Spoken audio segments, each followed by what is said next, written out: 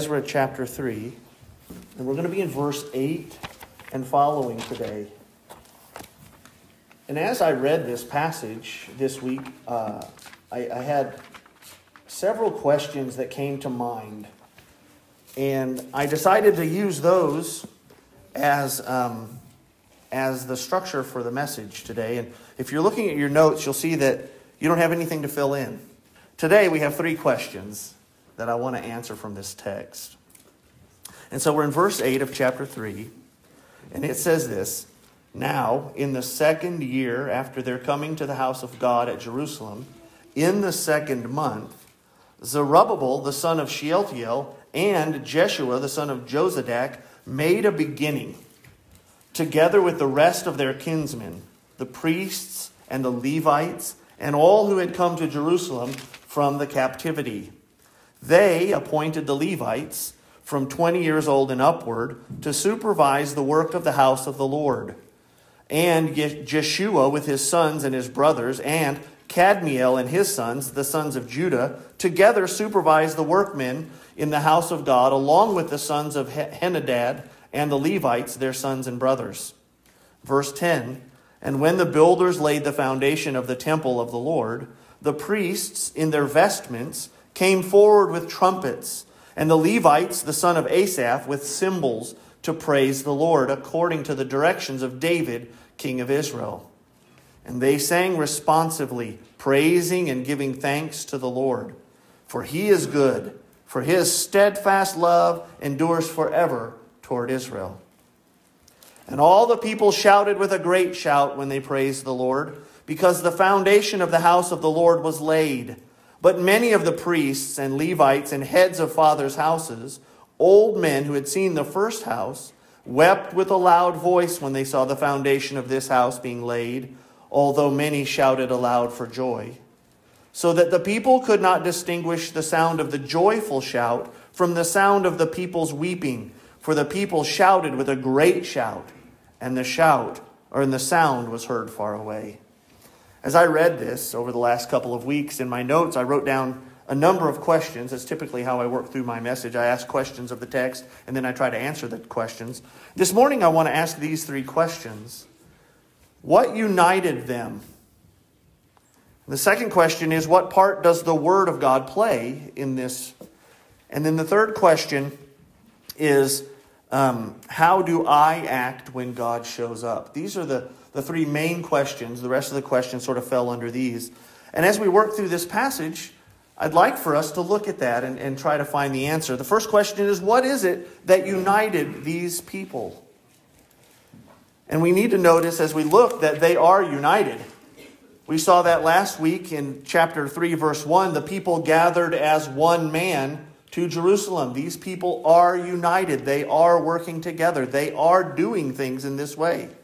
There's a real significance to this for us. In our passage today, we see that after they're coming to the house of God at Jerusalem in the 2nd month, Zerubbabel the son of Shealtiel and Jeshua the son of Jozadak made a beginning. And then look what it says, together with the rest of their kinsmen. That they are united together. They're doing this. Throughout this passage, we see that they're making their beginning together. They together are appointing. They together are being appointed. They are all shouting, praising, seeing, and weeping together. There is a unity in this passage within the people of God. They are united. This is something that we've seen as we've read through this. We read through the book of Genesis, or read through the first part of Genesis, and saw that God had worked through a group of people. You read the rest of the book of Genesis and you see how he gathers those specific people and they begin to move through the rest of the Bible. In the book of Exodus, we saw how the 76 people that had gathered together at the end of the book of Genesis had now become a group of people that were united in the millions. And as we work through the rest of the Old Testament and even into the New Testament, we saw this powerfully in the book of Acts, the story of the early church, where they did everything together. There's no such thing as a lone ranger follower of God. And so there's this unity. God calls people out of the world into his presence as a collection of individuals to become one body. And this is a message. There's a unity to God's people. And so this morning, as we look at it, I'd like for us to look at two ways that they were unified in this passage. The first one is they were unified in their mission. How were they unified? They were unified in their mission, what they were there to do, to build this structure. In verse 8, it says, Zerubbabel, the son of Shealtiel, and Jeshua, the son of Jozadak, made a beginning. They began something, a beginning here in this passage. They're beginning to build, together with the rest of their kinsmen, the priests and the Levites and all who had come to Jerusalem from the captivity. They appointed the Levites from 20 years old and upward to supervise the work of the house of the Lord. And Jeshua with his sons and brothers and Kadmiel and his sons, the sons of Judah, together supervised the workmen of the house of God, along with the sons of Henadad and the Levites, their sons and daughters. And look at verse 10. And when the builders laid the foundation of the temple of the Lord, they have a mission. This is what unifies them. And this is important this morning for us to notice this unity, because in the very next chapter, they're going to begin to be disrupted. When it says that they made a beginning, it means that the process did start. But it's important to recognize that this process isn't going to go through smoothly. They're going to need to remain united. Often things for you and I don't go as planned. Things get in the way, distractions, discouragement. And in this passage, we see the importance of being unified, because this very thing is going to happen. And it's important that they're continuing in this way, that God is leading them. They're unified in their mission. What are they doing? Building the temple all together. Next, their mission is to use the temple structure for its intended purpose. They're unified first to build the temple, but their mission is not just to build it, it's also to use it for its intended purpose, to praise God. They're unified in that. It says that in verse 10, the priests in their vestments came forward with trumpets, and the Levites, the sons of Asaph, with cymbals to praise the Lord, according to the directions of David, king of Israel. And they sang responsively, praising and giving thanks to the Lord. For he is good, for his steadfast love endures forever towards Israel. And then look what it says. And all the people shouted with a great shout when they praised the Lord. They're not just unified in building the temple, the mission to make God's house. They're also unified in the mission to praise God. And they're really engaged in this process. They're dressing for it. They've got the instruments for it. This is important. Their unity is all about what God has given them to do, their purposes. This is why God has them together. And they're all on the same page. Not only, though, were they unified in their mission to build the temple and to praise the Lord, but they're unified in their method. They're unified in the way they did it, the method that they build the house, the method by which they praise the Lord. What is that method? We've seen this time and again. It's God's word. The way they do things is according to what God says. And we've seen that in this passage so far. It led me to the next question. What part does the Word of God play in their unity? What part does the Word of God play in the success of this book? It's their guide. Look at what it says here in verse 10. The priests in their vestments came forward with the trumpets, and the Levites, the sons of Asaph, with cymbals to praise the Lord. But they're not praising the Lord in some haphazard way.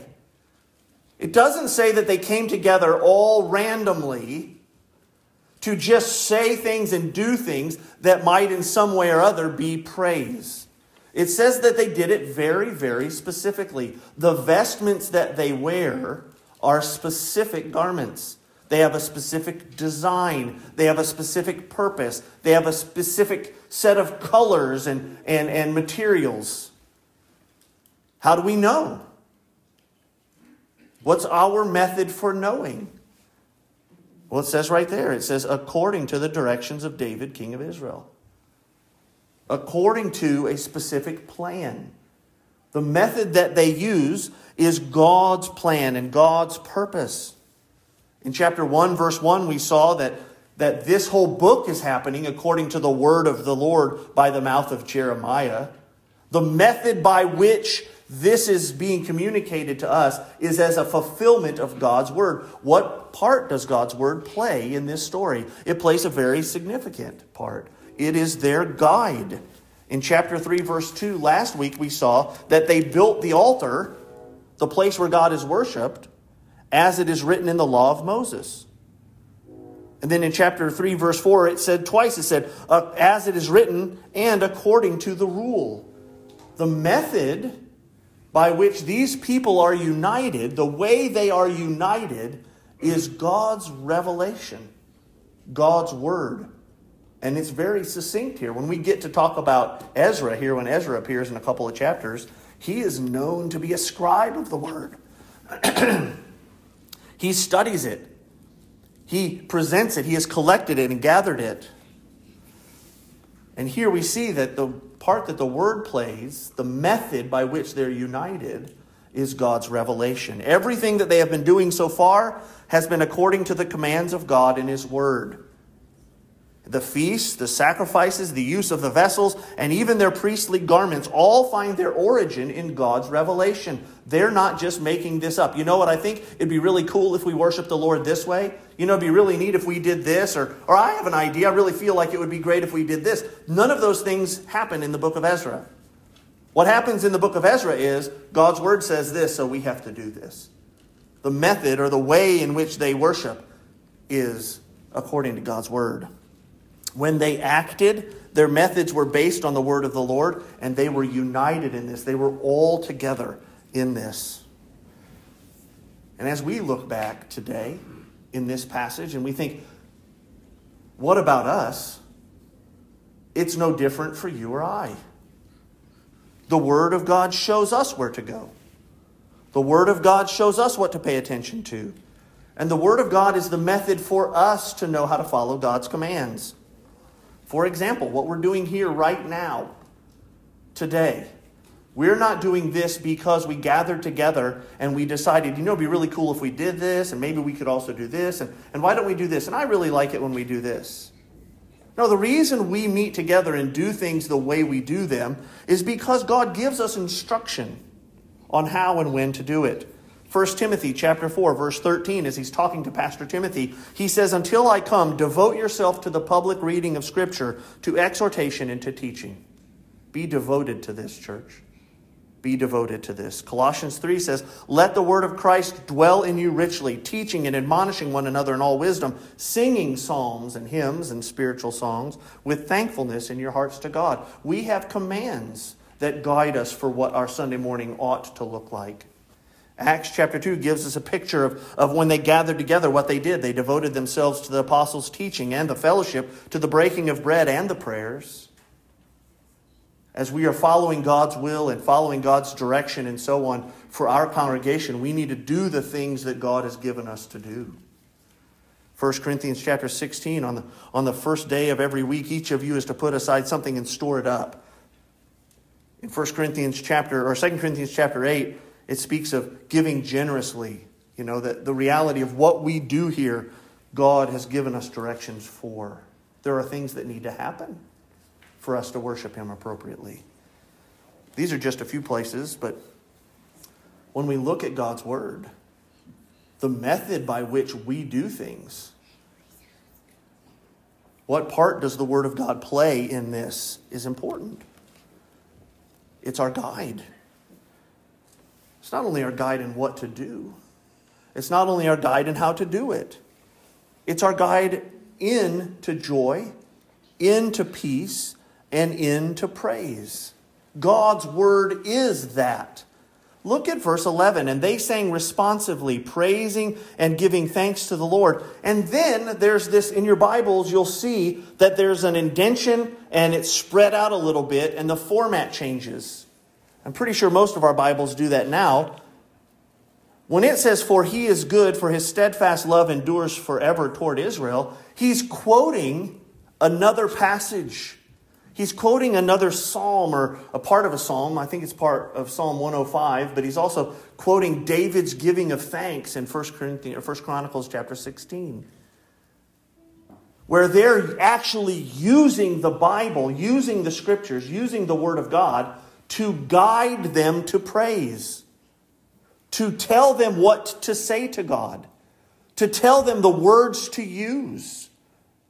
So that it's not up to us to come up with more and more extravagant things that we can say about God, but that we would use God's Word to guide our thoughts.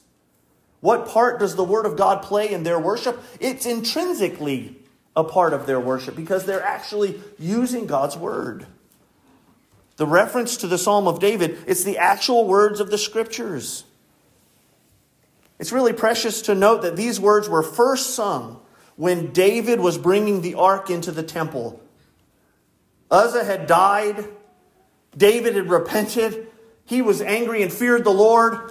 And then he went back to the Word to find out how exactly we ought to bring this ark back to the tabernacle. And he did it the right way. And as the process goes, he began to praise the Lord. And what an appropriate song to sing now that the temple is being rebuilt and the people are back on the right track with the Lord. Turn back to the left to 1 Chronicles chapter 16. Turn to the left in your Bible to 1 Chronicles 16. It's 2 books to the left. Chapter 16. Starting in verse 8, and we can see the content of what they're singing. When Ezra reports that they sang responsively praising and giving thanks to the Lord, and then he gives this example, that doesn't mean that they only said this verse. What it means is he's pointing back to the reference of the source. What were they singing? What was the content? And we can see this is fantastic. Oh, give thanks to the Lord. Call upon His name. Make known His deeds among the peoples. Sing to Him. Sing praises to Him. Tell of all His wondrous works. Think about this as they're here praising God at the inauguration of the foundation of this temple. It's all about God. This is what they're singing. What is the method for their unity?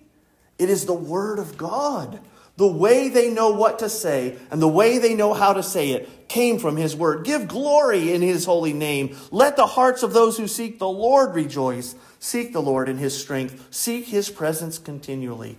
Oh, church, what a fantastic reality of the Word as our guide. The Word guides their method. It gives them joy. It gives them peace. It reveals to them the hope and the help of God. Do you ever wonder what to say when you think about God? You find a situation and you wonder, how am I supposed to respond in faith? What would God have me do right now? Where should I turn? What should I do? The example from the book of Exodus is we should go to the Word of God. We should listen and learn and love God through His revelation. Throughout this book, they make choices. Their activities reflect what God has given them already. And they're unified together in the Word of God. It's fantastic. They return to their roots and rely on the man after God's own heart to guide their praise in chapter 3, verse 11. And here they are, fulfilling the truth of God's Word. Not only, though, is it a guide, what part does the Word play? It's not just a guide. It doesn't just give them instruction. We're seeing here in this passage and further that it's a guard. It's a guard. It shows them how to stay safe. It shows them, it protects them from straying outside of His will. It establishes boundaries for their thinking and for their feeling and for their doing. When David was moving the ark, he was moving it contrary to God's word. God had given a specific plan for how the ark was to be moved. And it had holes in it for poles to be stuck through. And then the priests were to stand away from it and lift it up on their shoulders and walk with this to wherever they were going to place it. That was God's plan. That was God's command. That was what God intended. And if David had used the word of God as a guard, if he had focused on what God's word said and done it appropriately, there would not have been an oxen to stumble, and there wouldn't have been the opportunity for Uzzah to reach out his hand and to steady the ark. If David had done what God's word had revealed, the word would have guarded Uzzah's life. But as it were, the word of God didn't play a part in David's decision. Uzzah reached out to touch the ark, and he dies immediately. When Eli's sons, or Aaron's sons, offer strange fire before the altar, God strikes them down immediately. Now, it didn't have to happen. God had said, this is what I want to happen, and this is how I want it to happen. But what they did was something strange. It was something different from what God's word had said. And because they didn't listen to God's word didn't guard them. They didn't do it God's way. They did it their own way. They were innovative. They thought, if that works, this might work even better. If that's kind of cool, this might be even cooler. If that smells good, this might smell even better as they worked the incense or whatever happened. But God's word didn't guard them because they didn't obey. It's important that we think about that. The Bible shows us how to stay safe. Throughout the Word, there's revelation after revelation about God's terror, the awful reality of God. The author of Proverbs says it this way: it is the fear of the Lord that is the beginning of wisdom. We see in the Bible that it is a fearful thing to fall into the hands of the living God. Even when Moses and the 70 elders went to meet with God, it said they saw God, but the description next is of what color the floor is, because nobody can see God and live. God is significantly other than we are. And so he has given us his word to protect us from ourselves, to protect us from himself. Way too often we think of the Bible as if it were God's purpose to kill our joy, though. Oh my goodness, this Bible is just something that tells us, don't do this, don't do this, don't do this, don't do this. It's just a killjoy. As if God's purpose is to guard us from enjoying anything in life. But that's not the purpose. It's to keep us safe. Everything the Bible restricts is for our benefit. Often we read, I can't do this, I can't do this, I can't do this. Why don't we read the Bible? Oh my gosh, look what I get, look what I get, look what I get, look what I get, look what I get, look what I get. There are so many promises in here, but we read the Bible and it's such a killjoy. Steve, you're such a killjoy when you read the Bible. But think about this. When it commands us to keep the marriage bed undefiled, it isn't trying to keep us from enjoying life to the fullest by shackling us to one person for life. No, it's protecting us. It's protecting us from emotional devastation. It's protecting us from shallow relationships. It's protecting us from perverted habits. It's setting up boundaries for our children so that they can grow and flourish within a secure dynamic intended to ground them in the good and faithful promises of their Creator. When God sets boundaries on human relationships, it is not to kill our joy. It is to provide a nurturing cultivation for the reality of our joy. What part does the word play? It is a guard. It saves our life. It's powerful truth. We're going to see in the next chapter that there's a group of people that want to come and help these Jews, these Hebrews, these Israelites. But they're like, no, you can't do that. And we're going to see later on it's because their focus wasn't on God's word. Not only is it a guide, what part does the word of God play? A guide, and not only is it a guard, but it's God's word. It's their God's word. What part does the word of God play in this passage? It is their God's word. God takes himself seriously. And so should we. They are functioning according to what God had revealed because he's their God. And they must. And this is where the rubber meets the road. When we see this is what they are doing. This is where they're coming from. When they praise in verse 11 and they sing responsively, praising and giving thanks to the Lord, they're saying He is good. He's their God. Everything about 1 Chronicles 16 is this: give thanks to the Lord. Call upon His name. Make known His deeds. Sing to Him. Glory in His holy name. Seek the Lord. Seek His presence. Remember the works that He has done. What part does the Word play? It's their God's Word. It's their God's Word. And He has spoken. It's not about some kind of academic exercise that they're going through. This is an intimacy with the great God of the universe. The part that the Word plays is a revelation from their Creator and Sustainer to their hearts. How helpful is that? I mean, that to me just continues to emphasize the unity of God's people, centered around God's revelation of Himself. What united them? God united them. God united them. The third question that came up for me was a response to this, right? How do I act when God shows up? How do I act when God shows up? Look how they did. And all the people shouted with a great shout when they praised God, or praised the Lord, because the foundation of the house of the Lord was laid. So there's this great shout. There's this passion. I mean, they're not just saying, oh, hey, did you see the temple? Like when we drive by and we're like, hey, you see they're doing construction? I know it won't be a big deal, but it'll kind of be a big deal the first time I drive on that and I come home when they're doing this repair up here and I come home and I'll be just like, oh my gosh, I drove on the road. I drove on the new road. That's kind of cool. Because I was pretty loud about complaining when there was water on the road last time, right? I made a big deal about that. And now I'm like, oh my goodness, it's done. I might do that once. But this is where they are right now. This is a response. There's a passion here. These people aren't just doing something new. They're experiencing what God's people have experienced. All the way back to even where they're using David's words of praise. They're using David's words. There's a continuity here.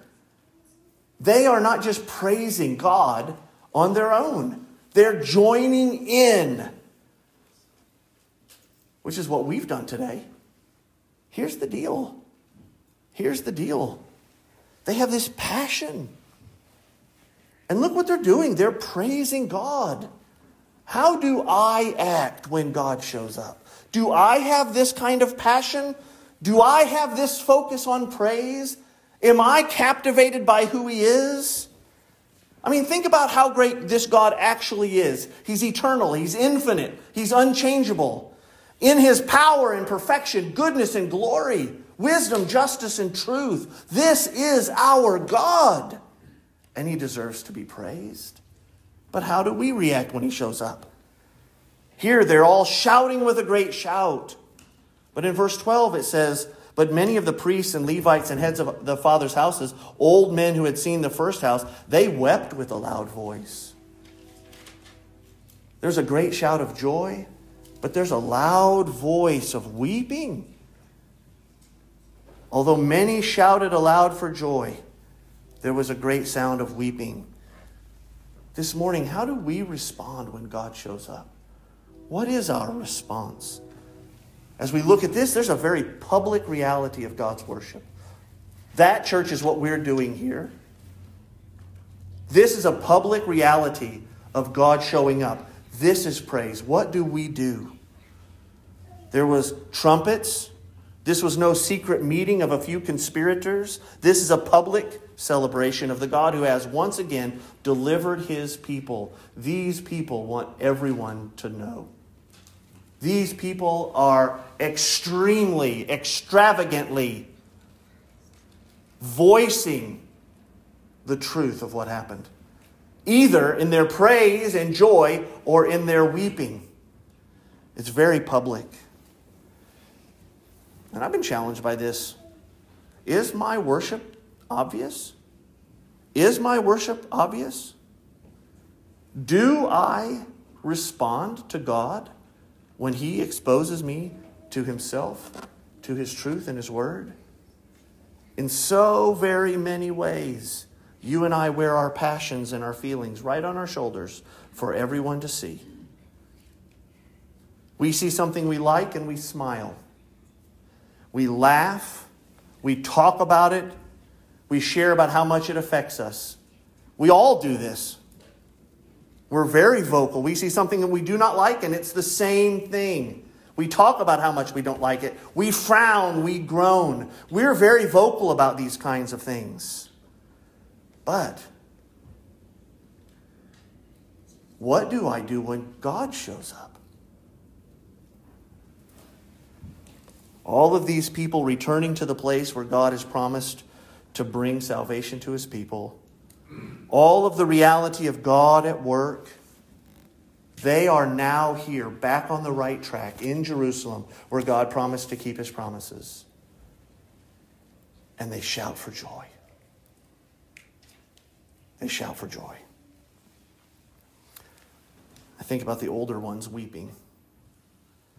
Because it wasn't anywhere near as spectacular as the first temple. We're going to see that when we read in Haggai. As they look at the foundation here, the temple was less in Ezra than it was before. Even though a number of the vessels were returned, there's no ark. There's no bronze sea. There's no extravagant splendor. As these older ones look around, they see less than 50,000 people returning from Israel. Millions less than there were just 70 years ago. The lineage of the tribes has defaulted. They can't even track everybody anymore. All because of sin. All because of sin. Sin always destroys. Sin always decimates. Sin always crushes. I read this week. This mention of the weeping at the temple or the foundation of the temple shows us that while the people have been restored to the land, they can tell that all the glorious end-time promises that the prophets made are not coming to pass. The desert isn't blooming. The Messiah isn't reigning. Jerusalem isn't being exalted. There is a sense here in which they are already seeing prophecies fulfilled, but not yet seeing all of them realized. This points to the reader of Ezra to look forward. It isn't now. There's something coming. When the older people weep in comparison, there's a sense of soberness that you and I ought to recognize. They see it's not as good. They know God's promises that it will be better, but they don't see it yet. All they know is that right now, God's at work.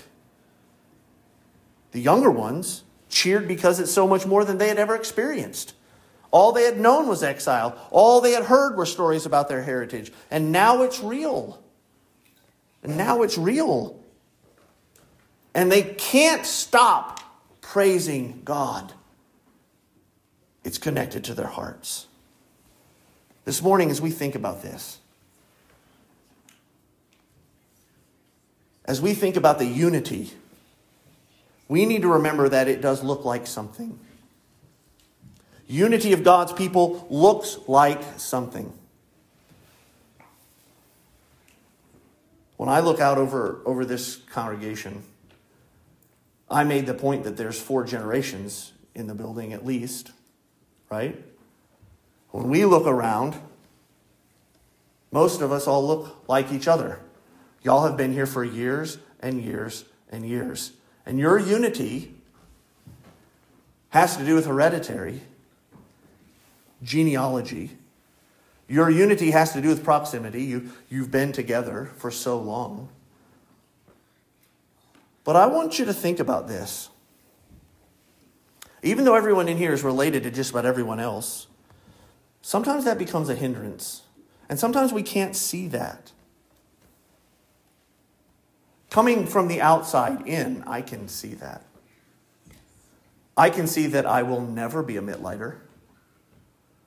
I will never really be connected to Mittlighters. And I feel that. When we have visitors that come in that didn't grow up here, that don't know the same people that we know, that leave our Sunday morning services and realize that nobody said anything to them, nobody greeted them, nobody cares about them. We talk with each other because we have history, so we can talk about things that we're related about, that family is connected. But we need to be really careful. Is our unity familial? Or as Christians, are we united by our mission? Are we united by the method that God has for us here? And I want to say that there's a danger for us to miss those other two things and think that church is just a social gathering. And I would want to challenge everyone to think about that. You see, we gather and we assume that others feel the same way we do. We gather together and assume that everyone's involved with things that we're involved in. But we're not. We need to be united around something that we are all engaged in. And that needs to take precedence. And so I don't know what that looks like for you. Right? I don't know exactly what that looks like for you in your situation, in your families, and your relations. But there is a sense that as professing Christians, we're united in the mission of the gospel.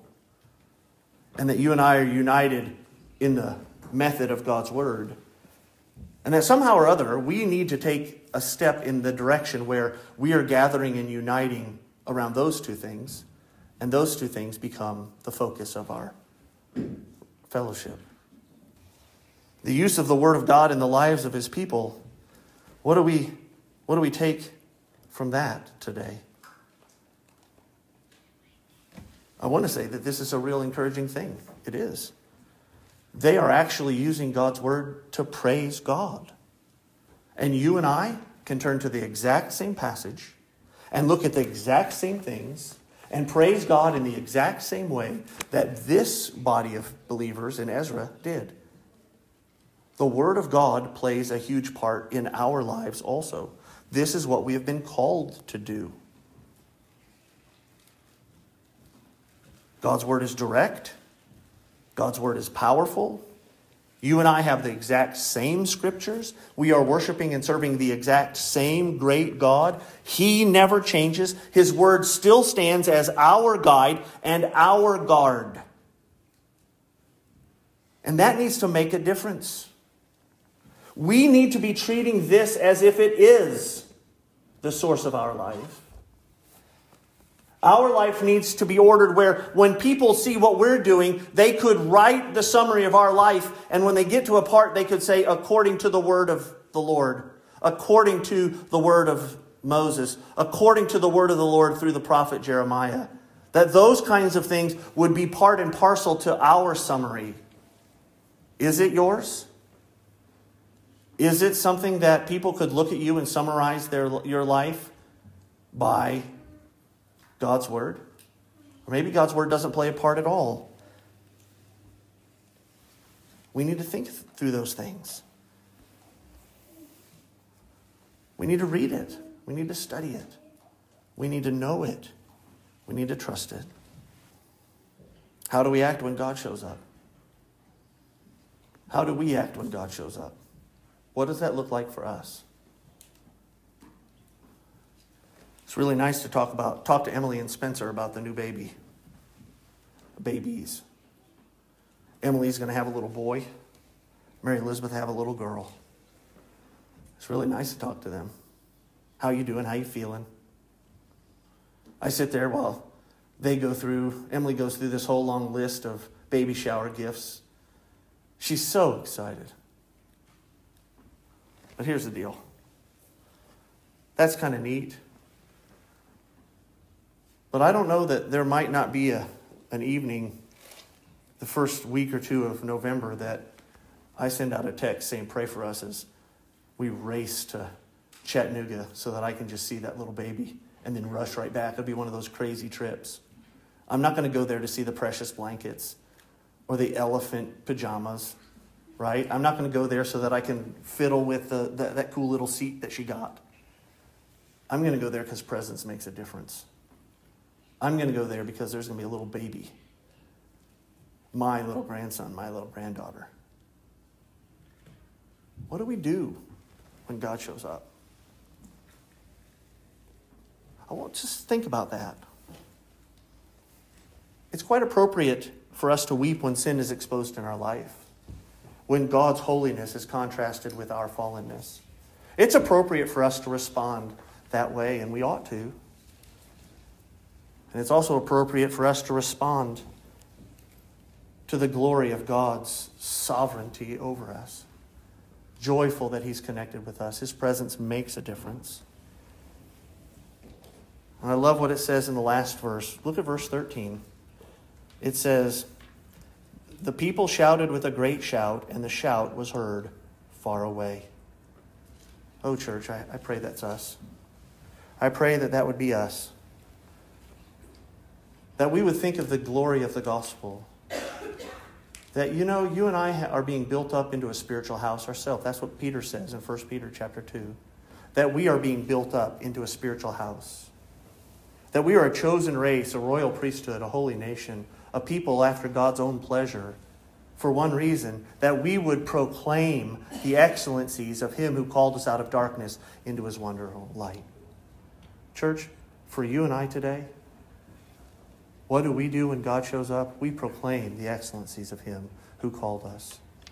That Jesus Christ would work in us and through us to give Him glory. He's the fulfillment of this chapter. He's the fulfillment of all the chapters. And that you and I have the opportunity to experience this life in truth. That we would proclaim the excellencies of the one who called us out of darkness into His wonderful light. What are we going to do? God has shown up. Let's give Him glory. Let's pray. Good Lord Jesus, thank You for this day. Christ, thank You for Your presence. I ask You'd work in our souls, that we would know You, and we would love You and trust You, that we would come to You, that we would repent and believe. For Your glory's sake we pray. Amen.